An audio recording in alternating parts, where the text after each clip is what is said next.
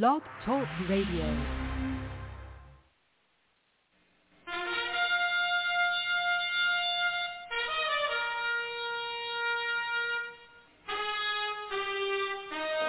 After the death of Solomon, God divided the kingdom of Israel into two houses.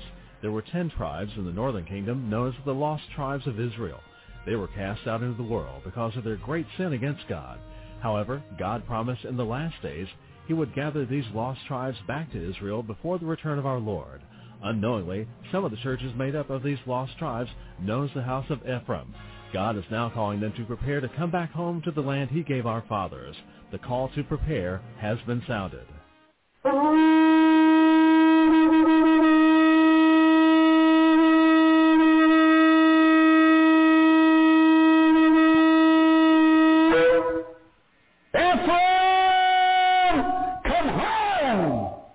Well, welcome, Ephraimites, and Shalom. This is your host, Mark Reinbold, and this is the House of Ephraim show today. We do have with us from Mount Carmel, Illinois, Prophet Tom Deckard. But first, a word from our announcers.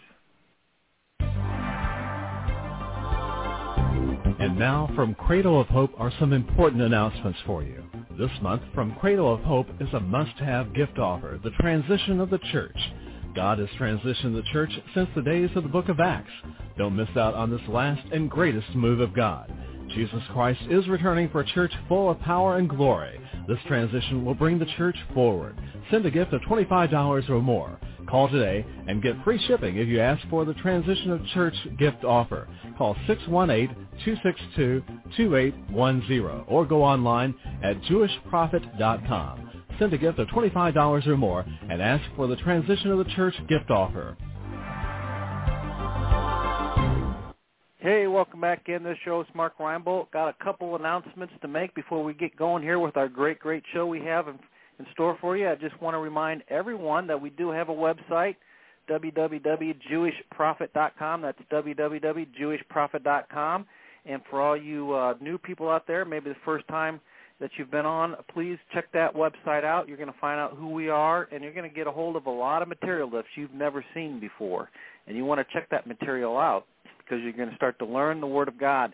And I'm telling you what a great opportunity that is. We also have a quarterly coming up here, and you can get more information about that by clicking on the itinerary button on the front page there in the upper left-hand corner and find out what the quarterly and where it's going to be. It's going to be over in Fairfield, Illinois, out what we call lovingly the Corn Patch, and you can be a part of that and begin to learn the material straight from the throne room of God. And I'm telling you what, that is a great opportunity, folks. So grab a hold of this and begin to prepare and to plan and get yourself down here and find out for yourself what's going on, and you can become part of this last day move of God, the House of Ephraim.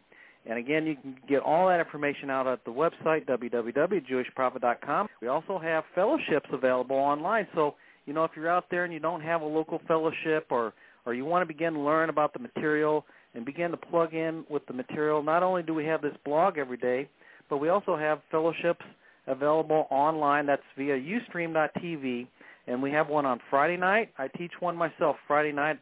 You can become part of that. There's also a Wednesday midweek service, and we teach only the prophet's material so that you're assured of learning the right material at the right time. What an opportunity, again, that all is. So, again, if you don't already have a fellowship in your area or you just are interested in learning more about what's going on, please consider joining up with that. And you can get more information just by emailing us at cradle@jewishprophet.com. That's cradle@jewishprophet.com. And just say, hey, I'd like to sign up for that Shabbat service that Mark was talking about, and certainly love to get you hooked up. If you want to do it just by the telephone, we can do that also. And you can give the office a call, 618-262-2810, and find out more about that also. Like I said earlier, we do have with us from Mount Carmel, Illinois, Prophet Tom Deckard. Be able to wrap up today the series that we've done on the purpose of temptation, but I've got a lot of material that I need to cover this morning, and I may not be able to get through it. If not, we'll finish it next week. But I do, again, want you to realize, and we will, at the end, hopefully have time. If we don't, I'll make time to be able to summarize what we have done in these past weeks with this. trying to get you to understand that temptation is not given to us by God. Now, God doesn't tempt us. He allows us to be tempted, but it is not given to us to break us. Temptation is given to us to change us. All right? And we must remember that God wants us changed to be like Him. Now, you say, well, I became like Him when He came into my heart. You did.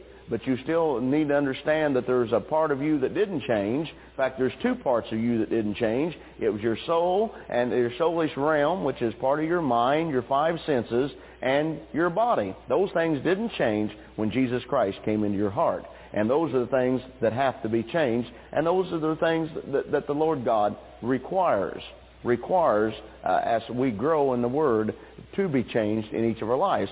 So therefore, temptation isn't to be looked at as something that's horrible that comes into our lives, but temptation needs to be looked at as the opportunity. Once you're able to see this, as we have studied in these past weeks, and if you've never seen it this way, I'm sure that it's been a real eye-opener to you to be able to realize that we can rejoice, because this is the way that God has chosen to bring you and I out of that wilderness spiritually that we seem to wander around in so much. Now, we're going to start again this morning where we have started in all the previous weeks in 1 Corinthians, the 10th chapter, and the 13th verse. So if you'll turn there with me, please. That's 1 Corinthians 10:13. It says here, there hath no temptation taken you but such as common to man. But God is faithful, who will not suffer you to be tempted above that ye are able, but will with the temptation also make a way to escape, that you may be able to bear it. And I hope after this number of weeks that we have studied this, I hope that this particular scripture is been open to you where you can see clearly now maybe some things that you weren't able to see within it before. Now, we have given you what I have deemed to be the law for provision, and I'm going to give it again this week. It is simply this, that God gives us a promise, which is always linked to a principle or a condition. And you must always remember that God's promises are conditional. And the fact of the matter is that there's the promise and here's the condition. Then comes the temptation or the problem. And then after you come through that, then there is the provision on the other end of the promise. And it will work that way. And as we have gone through all this with you, I hope that you have been able to understand that it will work this way in every area of your life. Every area of your life.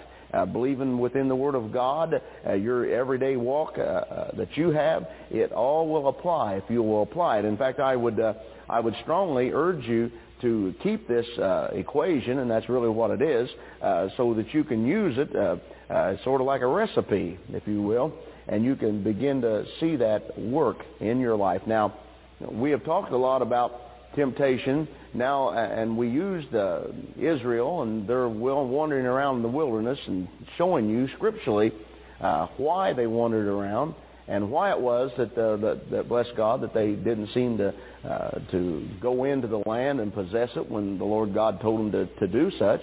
But you need today to know that we're going to talk about how to possess the land. How to possess it. And it's important to know how to possess the land. It's the Lord God said, go in and take the land. That's what He told them to do. And bless God, but there's a way to possess it. And today we're going to get into that. A lot of people enter into the land. They entered into the land. But bless God, just because you enter in doesn't mean that you possess it. Now, let me correlate that quickly with the fact that when you become a Christian, you've entered into the land of eternal life with Jesus Christ forevermore. But that still doesn't mean that you possess the kingdom. It doesn't mean that you possess the kingdom. The possession of the kingdom is going to come through the Word of God right here on the face of this earth as we're here. We've got an automatic shoe-in when we go cross over onto the other side to be with the Lord God forevermore. But while you're right here, just receiving Jesus into your heart does not, has not, and will not bring you to a place of saying, hey, I've got it made and all this is mine. Unfortunately, that's what's happened to us in most of the church.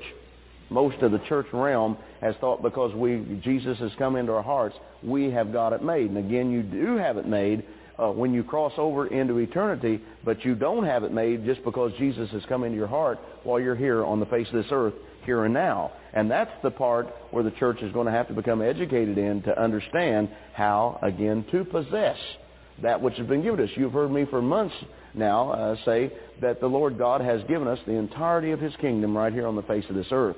The key to it is learning how to possess that kingdom that is the Lord God's, which has been given to us.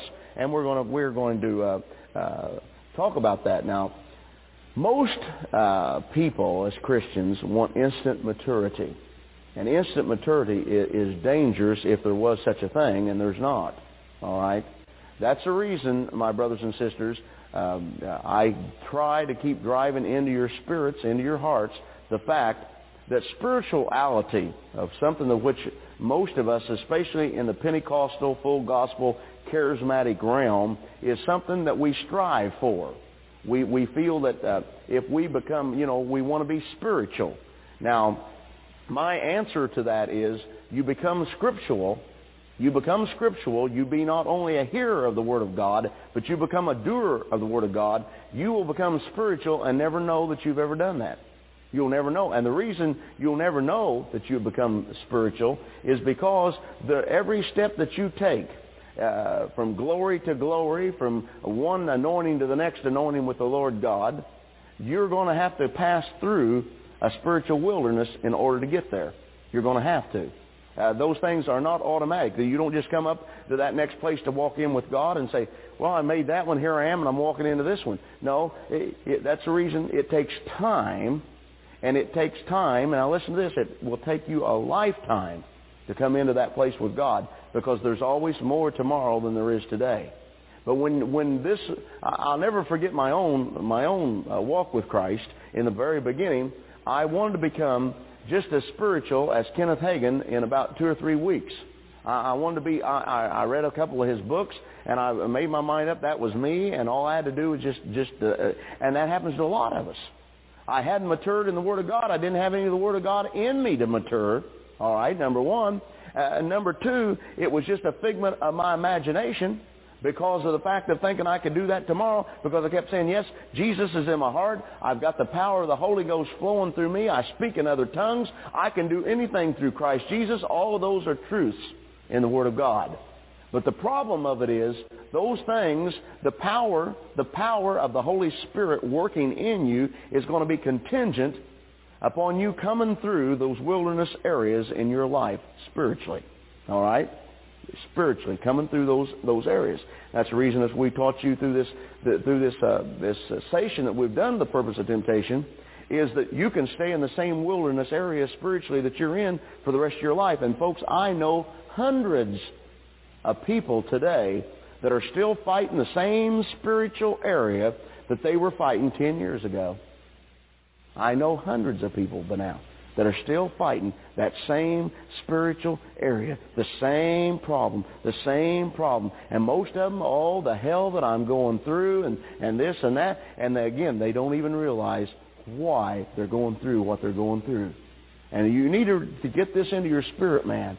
Every time that this temptation area comes into your life, every time it comes, you must remember, God wants to change something in me. I can look at the temptation and begin to see somewhat what God's trying to change if you'll look at it. Now the problem again gets to being there, and most of us won't look at that. Most of us don't want to look at that because most of us get to thinking that we're spiritual enough that the Lord is going to just pour out these blessings on me and I don't have to worry about it. But again, that's just not it's not scriptural, number one, which doesn't make it true.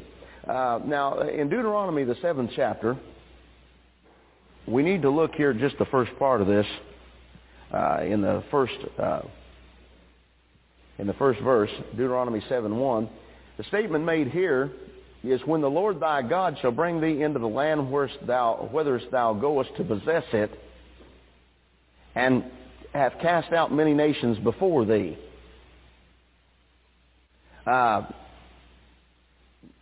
Understand, it says, had cast out many nations before thee. It didn't say all nations before them in the very beginning. It didn't. Or it doesn't make it here in this. The statement made here isn't that way. Our promised land becomes ours only a little at a time. All right?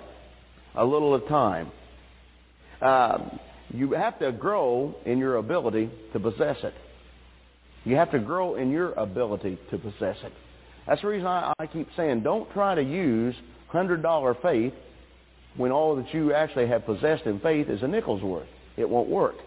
And that's the reason so many people that try to possess faith in that way, and when it doesn't work, they're all let down. They're all distraught. They're all, sometimes you got to pray for them because they're depressed even over the fact that, well, I really believed God for that. It just really didn't work. But you see, your faith level wasn't to the place that would receive that. And that's important, folks, that you understand. Now, I'm not talking here about within the 9 gifts of the Spirit that we study and understand in 1 Corinthians, the 12th chapter. Those supernatural gifts, when they work, they cause it to happen. All right? I'm talking about your faith. I'm talking about my faith on an everyday working level. It will only work on the level that it's at. That's the reason you've got to keep pushing forward for that faith to keep strengthening. Faith cometh by hearing, and hearing by the Word of God, and that's the way it comes. It comes by putting it to work every day in your life and watching it work, and you becoming convinced enough that it does work that you will add faith onto that faith, and it just keeps going and going and going. But there again, that's not going to happen to you just in a matter of 2 or 3 weeks or 6 or 8 months. And if there is such a thing, that's the scary part of the charismatic movement. We've got too many people that have arrived that absolutely know nothing about the Word of God. Now I want to explain that, what I mean when I say they have arrived, but they don't know anything about the Word of God. They have received Christ, filled with the Holy Ghost, speaking in other tongues, and they have lied to themselves about their spirituality, thinking that they have arrived in a place where they're, that they've got full control over the power of the Lord God. And I'll tell you this right now, you'll never come to a place of being fully in control. The Lord God's in control. Okay?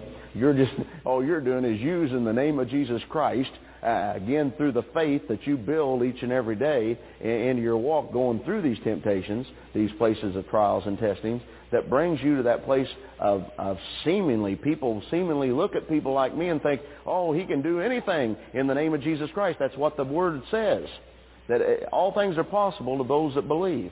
All right? But again, that believing level has to be in a certain place to be able to produce whatever it is you're believing for, too.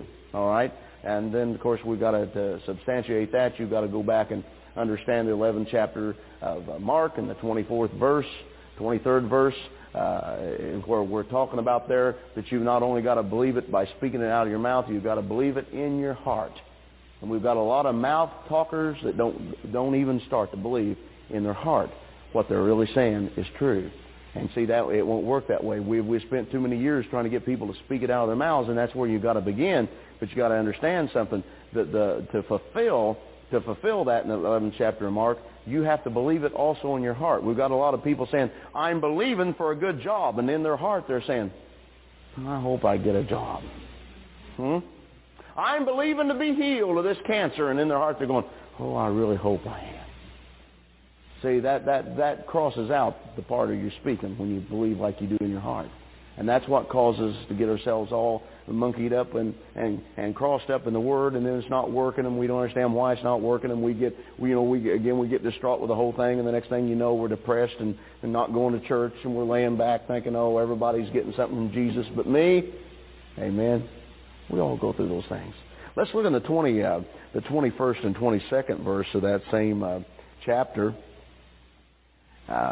Here it says, thou shalt not be affrighted. Now, that's just afraid. At them, for the Lord thy God is among you, a mighty God and terrible. That's the 21st verse. The 22nd verse says, and the Lord thy God will put out those nations before thee by little and little. Now notice there's what I just proclaimed. Little and little. What does that mean? A little at a time. See, the Lord God now see God, and you've got to understand something about God. This is the same God that we're dealing with that said, let there be light, and there was light. Same God that we're dealing with that when Moses brought them out of Egypt, opened the whole ocean, the Red Sea all the way up, and they passed across it on dry land. Same God. The same God that brought the manna from heaven, the same God that brought the water out of the rock, the same God that Elijah dealt with, the same God that every one of these people in the Bible dealt with. Same God. If God wanted to, God could have sent the angels. He could have sent Michael, the war angel, and he could have sent him down there, and he said, okay, Michael, I want you to take 2 or 3 of the boys. I want you to go down there, and I want you to make a parking lot out of all that land for my children. I want you to move them out of there. How many understand that the angels came and killed thousands? You can read and you can find Scripture to find out that God sent angels one night and killed 100 and some thousand of them because they weren't adhering unto Him. God can do anything. God could have destroyed all those nations that were there and said, take it, kids, it's yours, walk right on into it. What would that have done? Nothing. Nothing for Israel. And the reason it wouldn't have done anything for Israel was, look what He did. He brought them out of Egypt. The Bible says with a strong hand, signs and wonders brought them all the way out of Egypt. Brought them out, and there they were over there, and they weren't out there very long in the wilderness, and they become the place where they were murmuring, I'm getting a minute. And they were complaining about this and that and everything else. And see, when it comes too quick and too easy, we don't appreciate it. I want to tell you something. I get the opportunity in a month's time to probably answer this question 2 or 3 times. People come to me and said, how do you work the works of God? How do you do that? How do you do what you do through the name of Jesus Christ? What is it that causes the blind eyes to open, the lame people to walk, and the short legs to grow, and the cancers to leave, and the things that happen? What causes that? I said, well, Jesus. Well, I know Jesus does, but just what? Well, that's something. I'd love to do that. Doesn't that just give you the old zing when that happens? I can stand here today and say I've been through enough hell through this temptation thing that I'm teaching here. It don't mean squat to me. It's Him. I'm going to tell you, when you can work the works of God, you're going to find something out very, very important. You ain't doing nothing. If you folks knew how little part I play in this thing, you'd grin real big. Because I don't play any. Only thing part I have in it is laying hands on people. That's the only part that I have. You see, God does the rest. But God has got to bring you to the point where you understand that. God had to bring this preacher to the point where I understood who God is and not who I was. And we want to teach who you are in Christ. But when it comes to working the works, if you're not real careful, you get way out in left field thinking, well, I know God did it, but look who He used. Huh? Look who He used. That's the way I used to look at it. Well, God did it, but look who He used. Look who He used. Look who paid enough price that He used at this point in time. God can't use that either. Pride cometh before the fall, and you don't want to ever forget that. You don't want to ever forget that. Because, again, you're looking at a preacher that knows. God, me and the Lord has been through, He's been through a lot. I mean, that's the reason I keep saying, of a truth, He's a merciful God because He put up with me. And if He'll put up with me, He'll put up with anybody. I'll guarantee you. He's long-suffering. He's patient. And bless God, He'll bring you around, or you'll keep going around in that spiritual wilderness for the rest of your days. And the choice is yours. And it was mine. I got tired of going around bumping into them spiritual walls. I finally decided I'm going to go back and try to start at the beginning, find out where I missed God, and I'm going to try to do this thing right. Because I was tired of it. I'd been around enough preachers to know that it was possible to work the works of God through the name of Jesus Christ. I wasn't doing it. I was going through just a kind of a way of life that, well, just got me by the best I knew how to get me by. I really, I didn't want to really have to get down to living and all that. You people should, but I really didn't want to have to do that. And that was while I was an elder in the church that I was attending. And I found out that God meant it for me just as well as He meant it for everybody else. And that comes back to the next thing. Most of us get to thinking that God doesn't mean that for us. Even though it says it, and we all agree that it's the truth, but we don't adhere to it. We're not a partaker of it. We're just kind of going through the motions, and God needs more than just going through the motions. Now, understand, too, that growth is going to take time. And I always say, you want to be very, very careful about spectacular growth within churches, within any small movement or group of people. And I'll tell you why. It's contrary to the Word. It's here in this 22nd verse. It said, little and little. Thou may not consume them at once, lest the beasts of the field increase upon thee. Can you understand what God is saying here? You can't handle it all at once. The beasts of the field. What are the beasts of the field in our life? Pride. That's probably one of the biggest ones.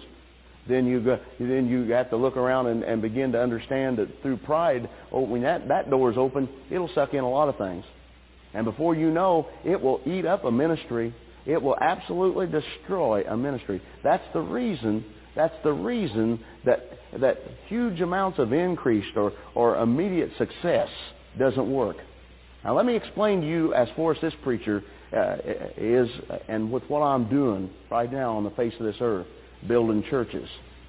If in fact, when I started the first church, if the Lord God would have started, and I believe that church actually started out with, I think other than my immediate family, about 14 people over there. If in fact that thing would have started out with 100 people, I probably couldn't have handled it. There are two ways I couldn't handle it. Number one, I didn't know the operation of the church. I thought I did, but I didn't. I didn't understand how the church was to operate, how churches are to operate. I didn't understand the whole principle behind it. I had some head knowledge about it, but I didn't have any heart knowledge at all about it. I just figured, well, I can, bum-foundle my way through it, and that's what I did. Made some mistakes with it and got some things right, and I learned how to build churches through that church over there. But I do know this, that instant success would have kept me off of my face before God. Can you understand that? When you can instantly succeed, you won't seek God. You'll seek God when things look like they ain't going so well. Somebody say amen. That's when you seek God, when things aren't going well. When things are going, well, if I'd started out at that church, it just blossomed and bloomed. I wouldn't have fasted. I wouldn't have prayed. I wouldn't have sought the face of God like I still do for that place, like I do for this place. It's line upon line, precept upon precept, here a little and there a little. And that's the way, my brothers and sisters, churches are built. They're built. And as I've taught you, there's more to church than a preacher standing behind a pulpit. My part of this thing is the least of the least as far as I'm concerned. Because I'm called of God, anointed of God, and I'm going to do what I do every time I get behind this pulpit. Because I have given myself to God enough at this point that God will use me. He will use me. Now, but see, that doesn't make a church. People make churches. It takes solid people that will understand the process of which I'm teaching here and able to grow a church of any size at all. You've got to have people that will become solid within the foundation with Christ, the head cornerstone. You've got to have people that are solid within that foundation, that'll understand that every time the wind blows, you don't look up and they're waving goodbye and going down the road because you didn't wear the right color of tie, the right suit, you didn't say hello, you didn't smile, you didn't park the car in the right place, you didn't do this the right place, they didn't sweep the floor right, they didn't clean the pews up, they didn't keep the back door open, they didn't have the heat high enough. Huh? See, not for that. I'm going to tell you something, and I've made this statement before, and I'll make it again. I pray, and I've had to pray. Ministries like my ministry draws a lot of people. We've had a lot of people come through those doors since I've been here. You can look around; not all of them stayed. And I'm going to tell you, my prayer is, God, I don't want the flakes. I can't use them. To build churches, you've got to have solid people. You've got to have people that want to grow up in the Word of God more than anything on the face of this earth, including their flesh. And if you can't find people like that, then bless God. I've been in churches. I've been in churches 2,000 or 3,000 people, and I had 2,000 or 3,000 flakes in it. They got programs to keep the flakes happy. You think I'm kidding you, but I'm not. I was in a great big old church out there in Columbus, Ohio, and they had a deal, and Pastor finally told me, because I just flat asked him. I said, what do you do to keep all these flakes here? I said, how do you keep them happy to keep? Well, he says, well, we just give the head flakes, he called them, we give them a position, and then they have their own little get-togethers with all the rest of the flakes.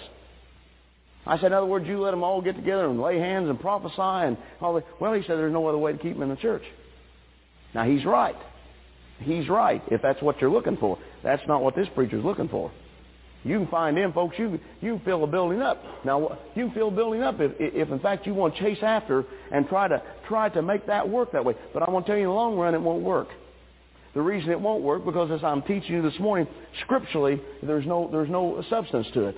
The eye tooth of the Lord God isn't into it. It won't work. Because it's a little at a time. It's a little at a time. And there again is a reason that you've got to be careful about these instant growth things. You see new churches get started, you got to understand, if that ministry isn't grounded and rooted in the Word of God, there's going to be, number one, a lot of emotionalism take place. A whole lot of emotionalism take place. If, in fact, the ministry behind the pulpit doesn't discern and isn't able to take the authority that pulpit is and has to be, then the next thing you're going to see is you're going to see a lot of ups and downs, and you're going to see a lot of people, bless God, being tickled with the Holy Ghost goosebumps, as I'm saying, and that's all that's going to happen. You're going to find out there's not going to be a good sound doctrine there to build anything off of, and the next thing you know, a lot of bad doctrine is going to get started because such and such is going to say, I've been to this place nationally and they're teaching that. We better teach that here. And a lot of that is something that you take and run with. Well, if Dr. such and such out wherever is teaching that, then that must be good enough for us. So we'll teach it. They have no revelation of it. They'll just teach it. So again, be sure you understand that quick growth. You want to be careful of it. You want to look at it. You want to stand back and give it a long, hard eye. Better yet, you better fast and pray about it. Okay? Because it's not scriptural for it to work. This church is on schedule. I don't think that we've not made any big increases, and we won't. And I'll guarantee you the reason why we won't in this church is I'll keep preaching the Word of God right at you until it'll either bring you in or run you off. And that's exactly what it does. It'll either get you in this thing or it'll run you all the way out of it, and you'll be going down the road calling me the devil, and anybody will listen to you. You'll tell them the same thing, because I'm going to preach the Word to you. I'll either grow you up in this thing, or you'll find out that some of them other churches look better and better and better all the time to you, because the Word of God's what's going to make you free. Okay? It's not some preacher patting you on the head and telling you, oh, you're doing okay. You can sin like that. It'll be okay. Just repent. It'll be okay tomorrow. And you get around somebody like me telling you, no, it's not okay. In fact, you was with me the last couple of weeks. You found out how not okay it really is unto your children, and could even be to your children's children if the Lord God tarry. Well, let's look in Luke 22. Let's look in Luke 22. I love the Lord. Can you say amen? Luke 22:28.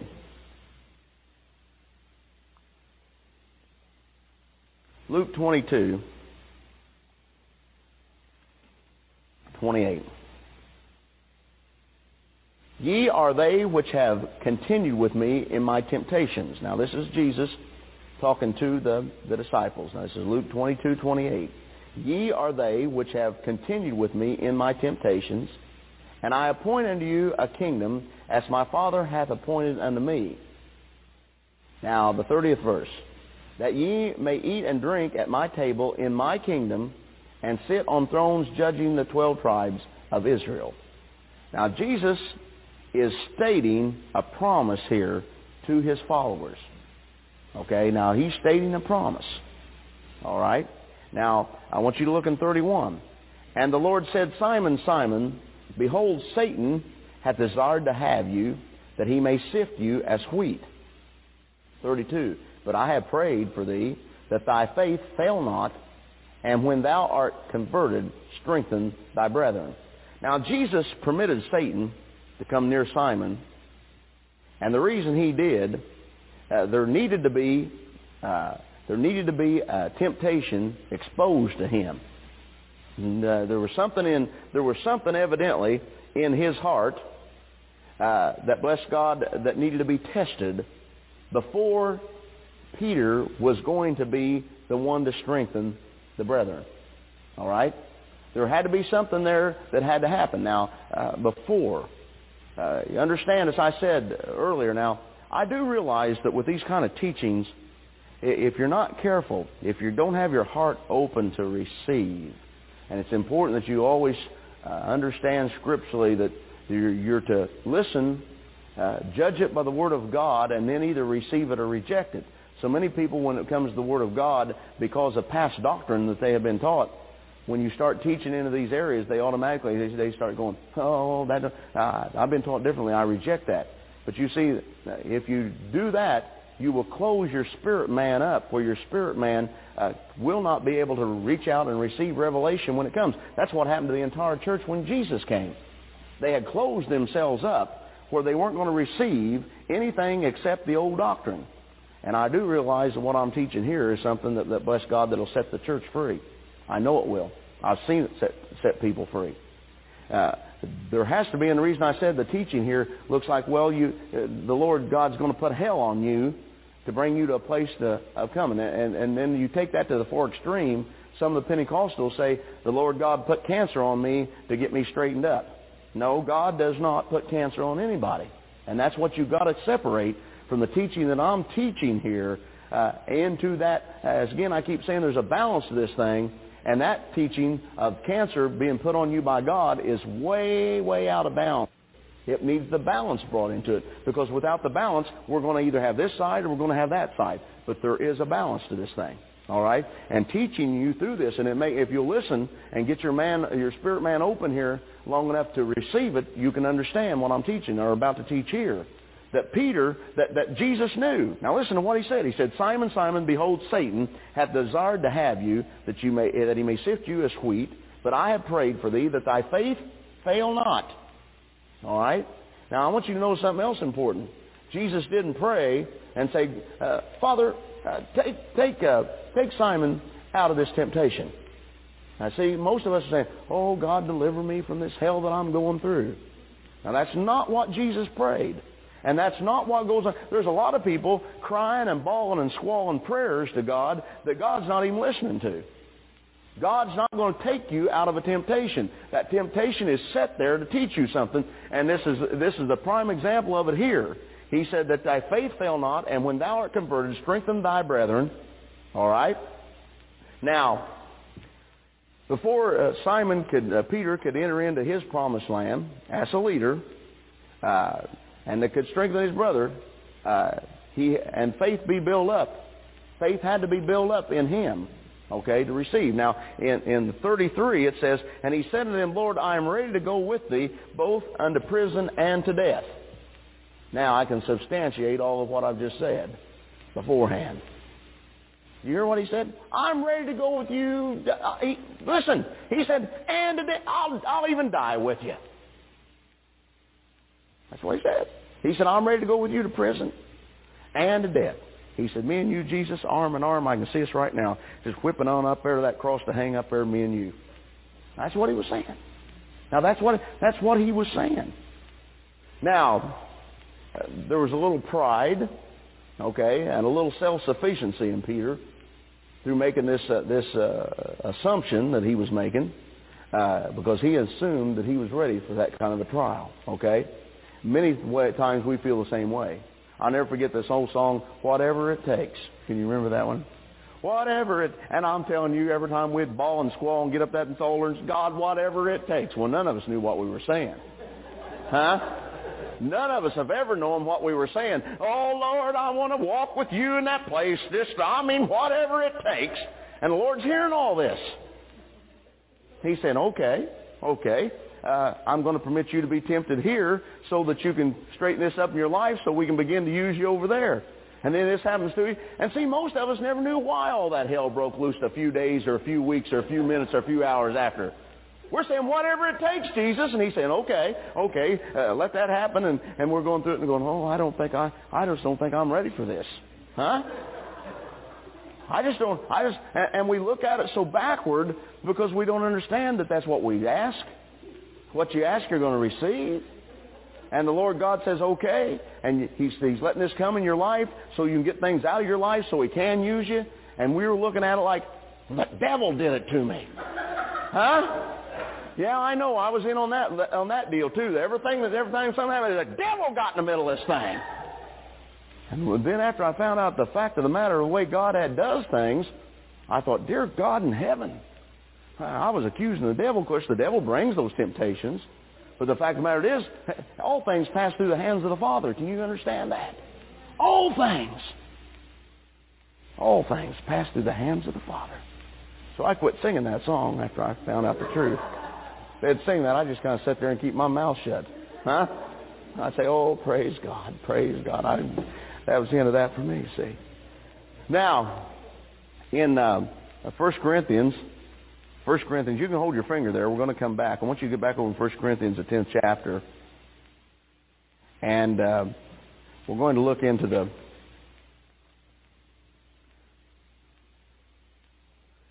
that 12th verse. Now, we touched this last week, and now I'm going to prove to you that Paul knew what he was talking about. Wherefore, let him that thinketh he standeth take heed lest he fall. Okay? Now, we just heard Peter. Now, you can turn back over there now to Peter. I want you to get that verse into your noggins and your spirit. Peter thought that yes, sir, I've been out there in the water with you, Jesus. I'm ready to go to prison, and I'm ready to die with you. All we got to do is just whenever it comes, I'm ready for it to happen. I'm ready for it to happen. Now, when we feel strong, we no longer depend upon Christ for our strength.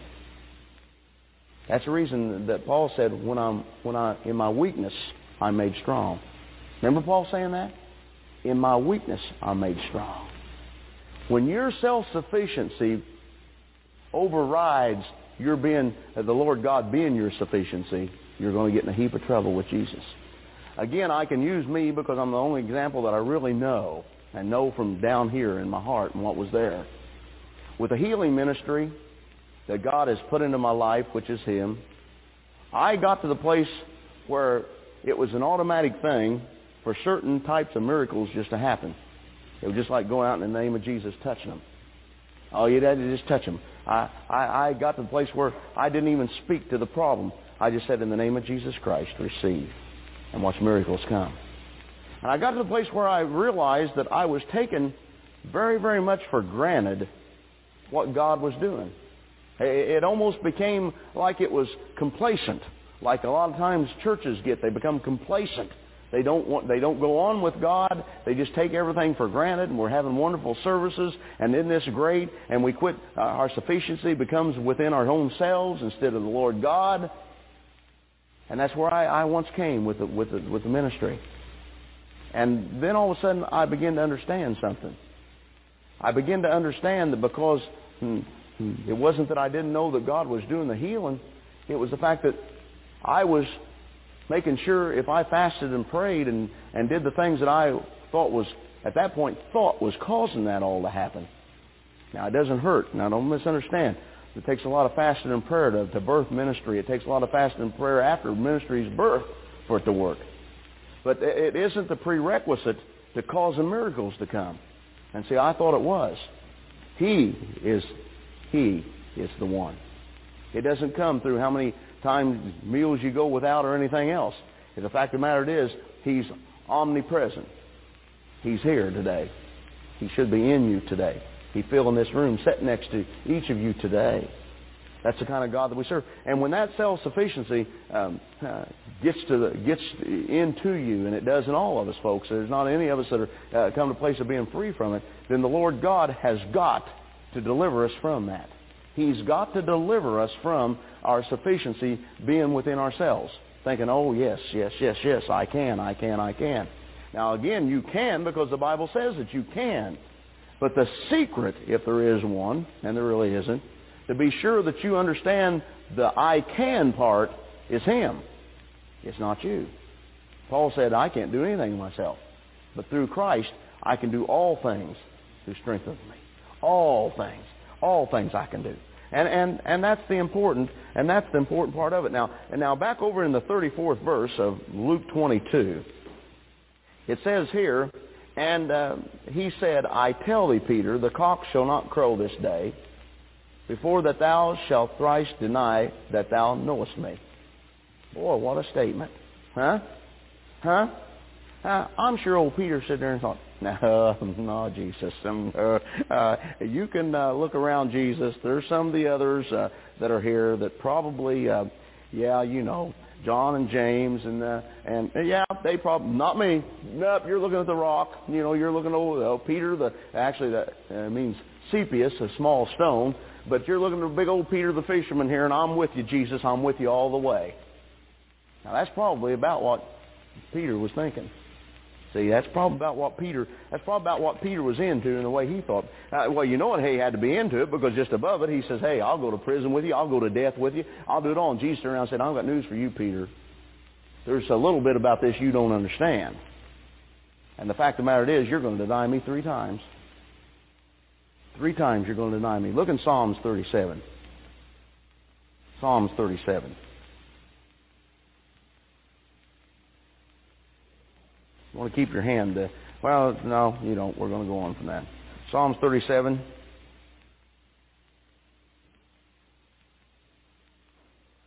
'23. I'm sorry. Psalms. That's not Twams. That's Psalms. 37. Boy, one of those days.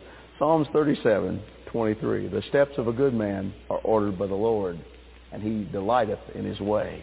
Though he fall, he shall not be utterly cast down, for the Lord upholdeth him with his hand.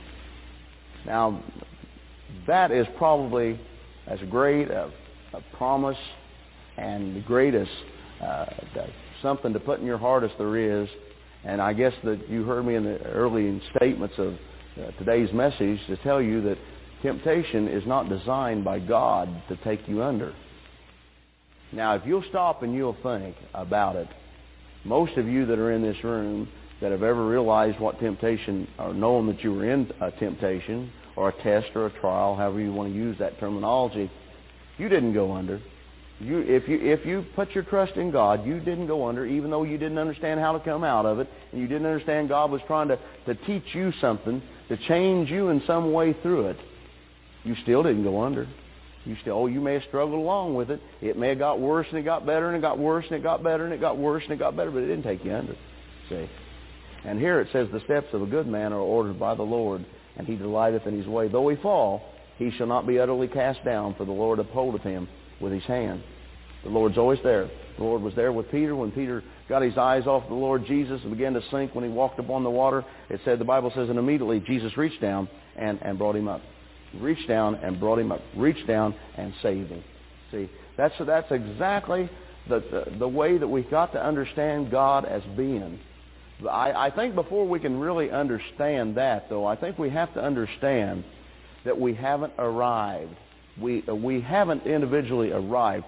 I believe we have to understand that from the ministry, from the fivefold ministry, right on back through the rest of the churches, that it is a growing process. It is a learning process.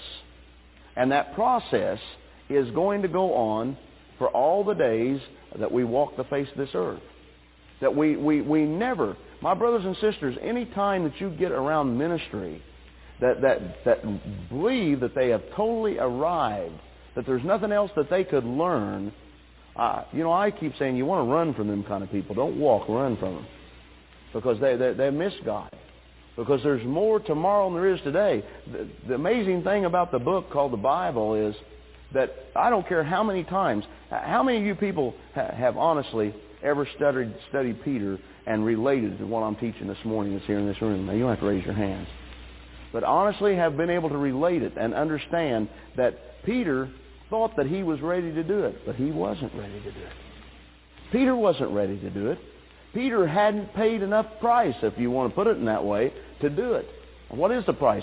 It's changing within himself.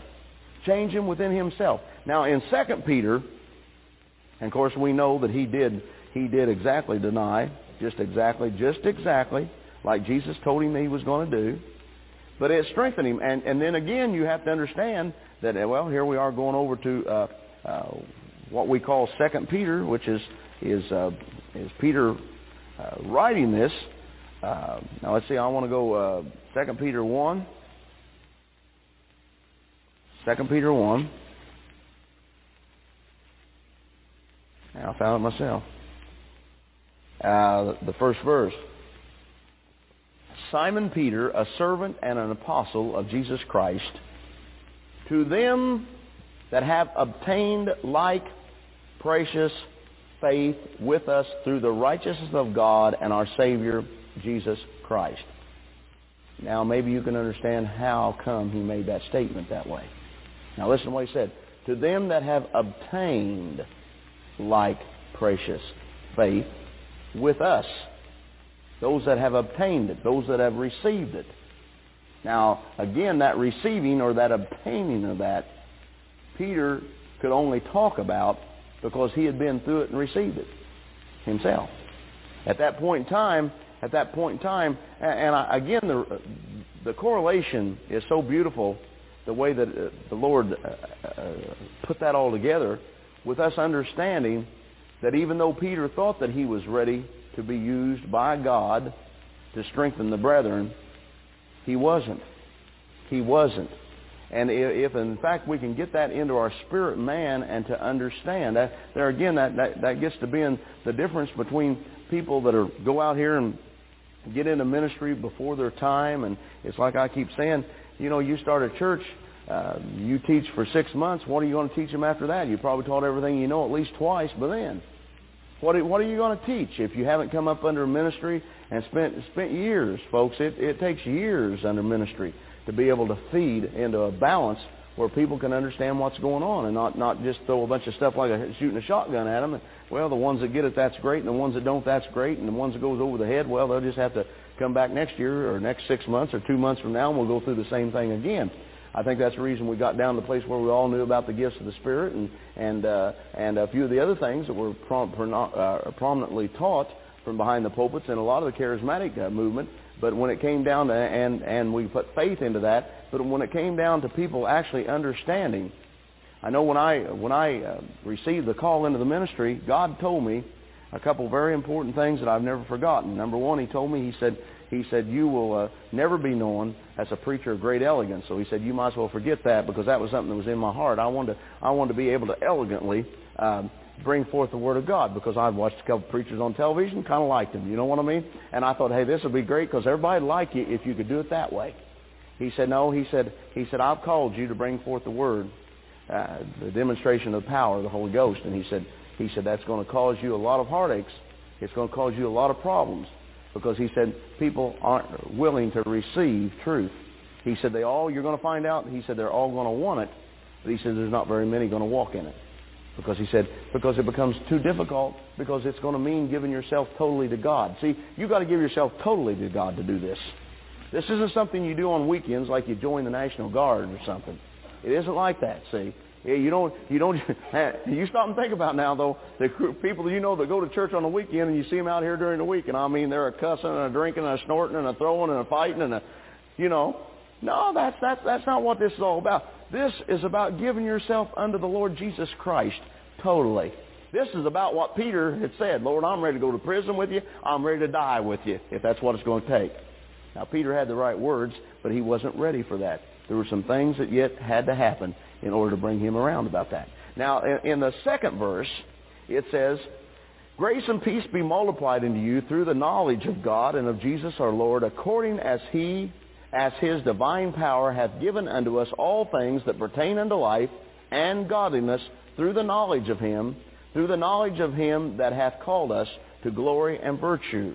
Now that's, Peter was pretty deep. Now for a fisherman, he could put his words together. You know what I mean? Let's pick that up a little bit there. Pick it out there a little. Pick it apart a little bit. I'll get it in a minute there in the third verse. He said, according as His divine power hath given unto us all things that pertain to life and godliness. All things that pertain to life and godliness, through the knowledge of Him that hath called us to glory and virtue, whereby are given to us exceeding great and precious promises. Okay, you can say amen to that. I know you can. That book's full of it. That by these ye might be partakers of the divine nature, having escaped the corruption that is in the world through lust. So lust is something that's got to go. See, he says that. Now what he's saying here is that if there's lust there, you haven't escaped the world. Okay? And if you haven't escaped the world, then you can't be partakers of the divine nature, having escaped, you haven't become the partaker. Now get away from the statement, because most of us, when we hear that statement, what we're really thinking that we're hearing here is of him saying, because you have have let Jesus come into your heart. Now that's true. When Jesus comes into your heart, then you are in line to be divine partaker. Okay? Or you can say you are a divine partaker. That's like saying that there's no disease, there's nothing going to come nigh my dwelling, out of that book of Psalms that we read so much about. The fact that 91st chapter of Psalms. But the fact of the matter is, there is diseases coming into your house. The protection's there, but it doesn't work unless, again, you're walking according to the Word of God. It is just something that most Christians go around proclaiming that's not happening.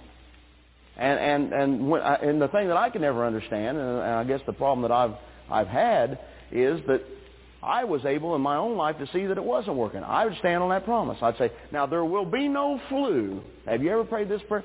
There will be no flu bugs come into my home, because in that 91st Psalm it says that there's no plagues that will come nigh my dwelling, and I'm a child of the King. Now that sounds beautiful, doesn't it? And it's truth. We all had the flu that winter. Huh? We all had the flu that winter. And I go to the preacher and I said, now wait a minute here. I said, listen to this prayer. And I prayed the prayer right in front of the pastor. I said, now did I do that right or did I do that wrong? He said, well, that was a good prayer. I said, and that come from my heart? He said, that's right, that come from my heart. He said, out of your mouth and out of your heart? He said, I'm sure that was there. I said, now how come we all got the flu? He sat there and he looked at me and I looked at him. We sat there and looked at each other for, a minute. Seemed like an hour, and you're sitting there and everything's quiet. He said to me, I don't know. He said, I don't know.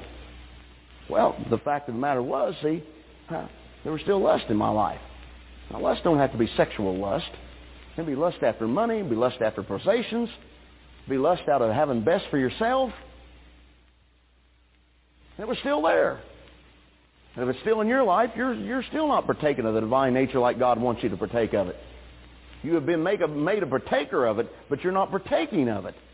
And the only way that you can partake of it, again, is to get the lust out of your life. The 5th verse says, and besides this, giving all diligence, add to your faith virtue, and to virtue knowledge, and to knowledge temperance, and to temperance patience, and to temperance patience, I read that once, didn't I? And to patience godliness.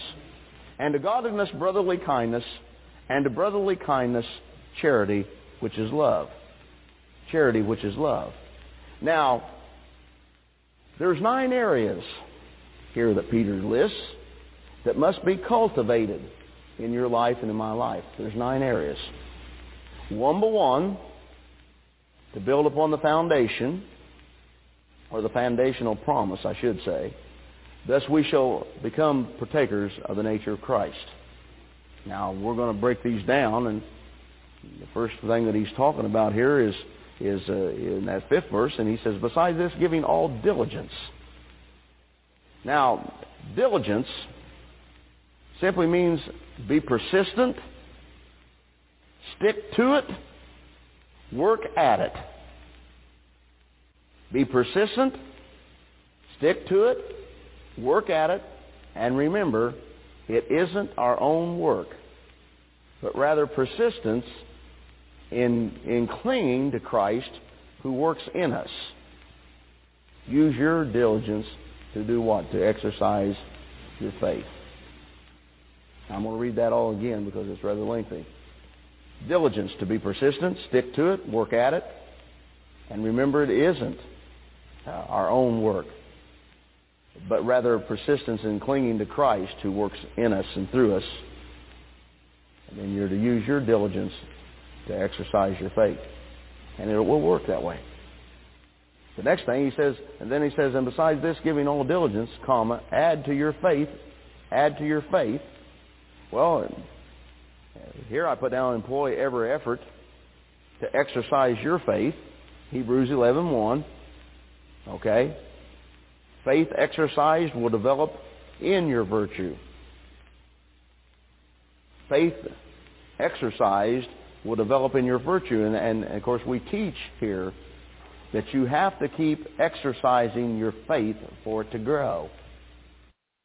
Hey, thank you again so much. That's Prophet Tom Deckard, Mount Carmel, Illinois, Cradle of Hope Ministries. Again, you can get more information out at the website, www.jewishprophet.com. Get out there, do yourself a favor, find out what's going on here, and you won't be disappointed. So, again, you can also get all the tape series is out there on the website for you to get a hold of. I greatly encourage you to get all that. You can also email your prayer request to cradle@jewishprophet.com. Again, that's